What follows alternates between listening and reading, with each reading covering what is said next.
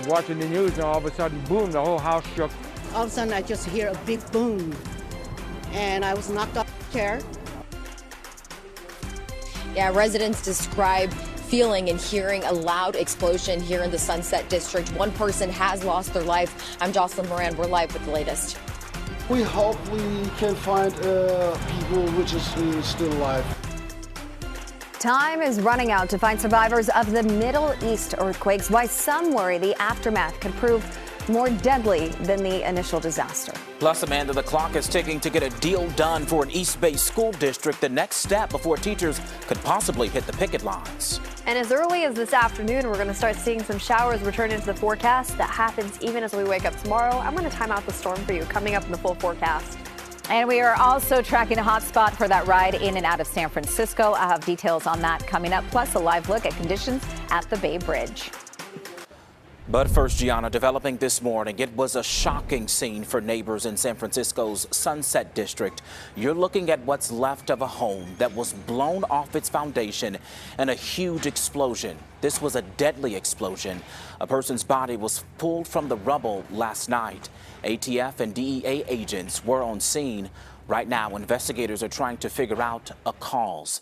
This was all first reported around 9:30 yesterday morning. The two-story home is on 22nd Avenue between Moraga and Noriega Streets. This video gives you an idea of just how intense this blast was. It affected the entire block, blowing out windows of homes and cars up and down the street there. Two homes next door were also badly burned. Our Jocelyn Moran is live from the Sunset District for us right now. And Jocelyn, it's been almost 24 hours since all of this happened. You responded to that scene right after this broke on yesterday. What are you seeing this morning? Yeah. Well, Justin, a lot of people wondering exactly what happened, and we don't have many details, but I can show you what we are seeing here. There are still a couple of fire crews here.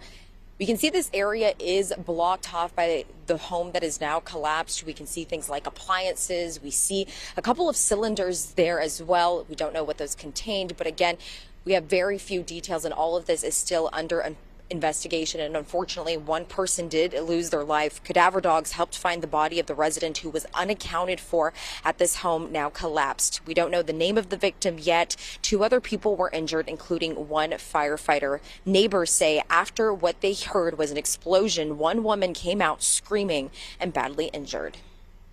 So the home nurse came running out, and she was half charred, her back half all charred, hair charred, curled up, because of the flames.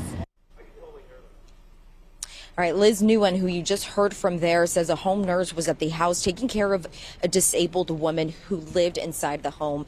Liz fears the woman is the one who did not make it out alive. When we were out here yesterday morning, we spoke with a woman who actually lives in the green home directly next to the house that is now collapsed. She told us her home sustained a lot of damage, but the sound of the explosion is one that is hard to forget.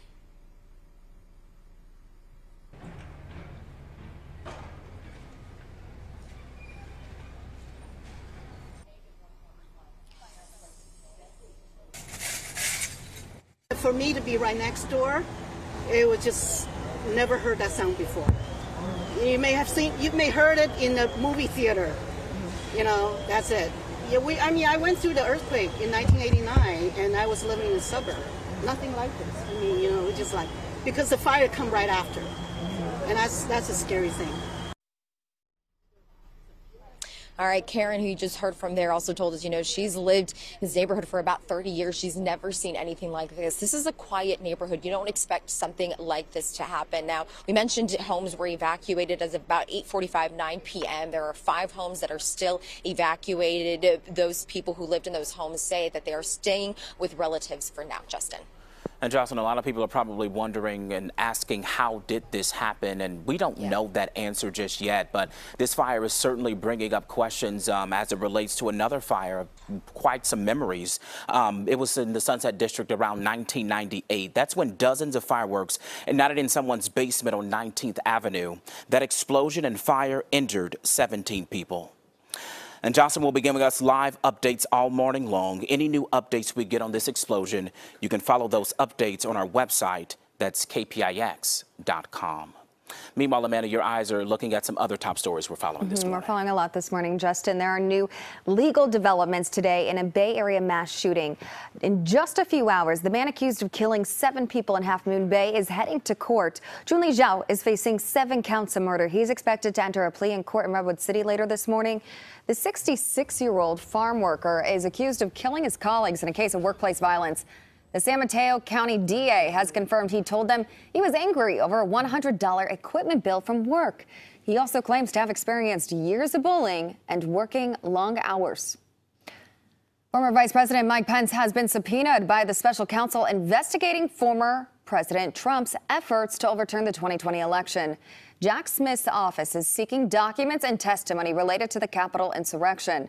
They want Pence to testify about his interactions with Trump leading up to the election and on January 6th. It's not clear if Pence will comply. Survivors are beating the odds after devastating earthquakes in Turkey and Syria. Rescue teams are still finding people alive under the rubble, but more than 21,000 people have died. The World Health Organization is warning more devastation is ahead. There's not enough food, water, and life-saving aid getting to those in need. That's a look at your top stories.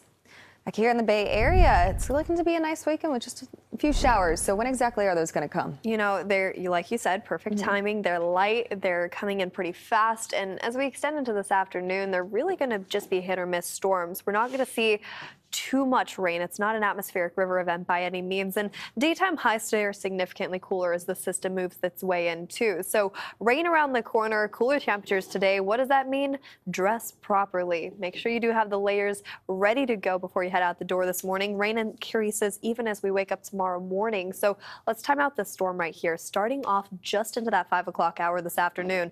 This right here, this is an area of low pressure, and it's starting to move in a southerly direction as we extend into the overnight hours. That's going to twist its way into the Bay Area, bringing in splashes of showers here and there. It's not an impressive storm, but it will bring some wet roads, or it will bring some rain that will cause wet roads throughout the Bay Area. So keep that in mind for your evening commute tonight and even tomorrow morning. This is now just around that 10 o'clock hour tomorrow morning. It wraps up in the South Bay, and we're drying up as we head into the afternoon tomorrow, leaving us with mild conditions for the rest of the weekend. So sunny skies tomorrow afternoon, sunny skies into Sunday. It's a beautiful forecast. We just have these showers lingering into Friday night.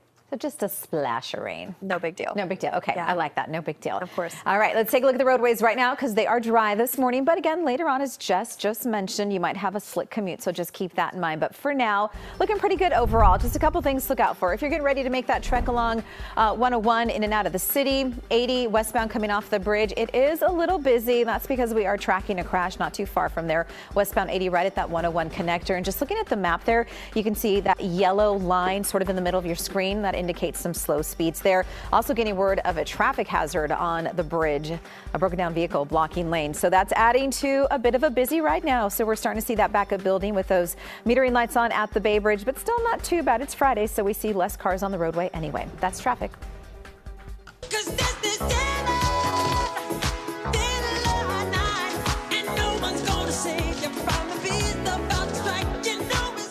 Well, the Michael Jackson estate may soon sell 50% of its stake in the legendary singer's music catalog. As the deals come out, we're learning that Sony and a financial partner are on the other side of the negotiation table. The sale would be worth $800 to $900 million. Wow, making it the biggest deal to date in the blossoming music catalog market. Wow, that is a lot of money, but I believe it. Iconic music for sure. And just looking at that video, you know, like how many dance moves do we know from that song? Oh yeah, right. I'm like standing here trying to do it with him. Iconic. Do it, Justin. Oh, goodness. Thank you. I ain't got the moves like him. All right, time now is 6:09. Jeremy Renner on the road to recovery. We have an update on the Marvel star after a recent accident. Plus, I don't believe in magic. Renner. But a few times in my life, I've seen things. Yeah, from Jeremy Renner to Harrison Ford, that's a look at the trailer for the new Indiana Jones movie. Why Harrison cracked the whip on too many jokes in the film.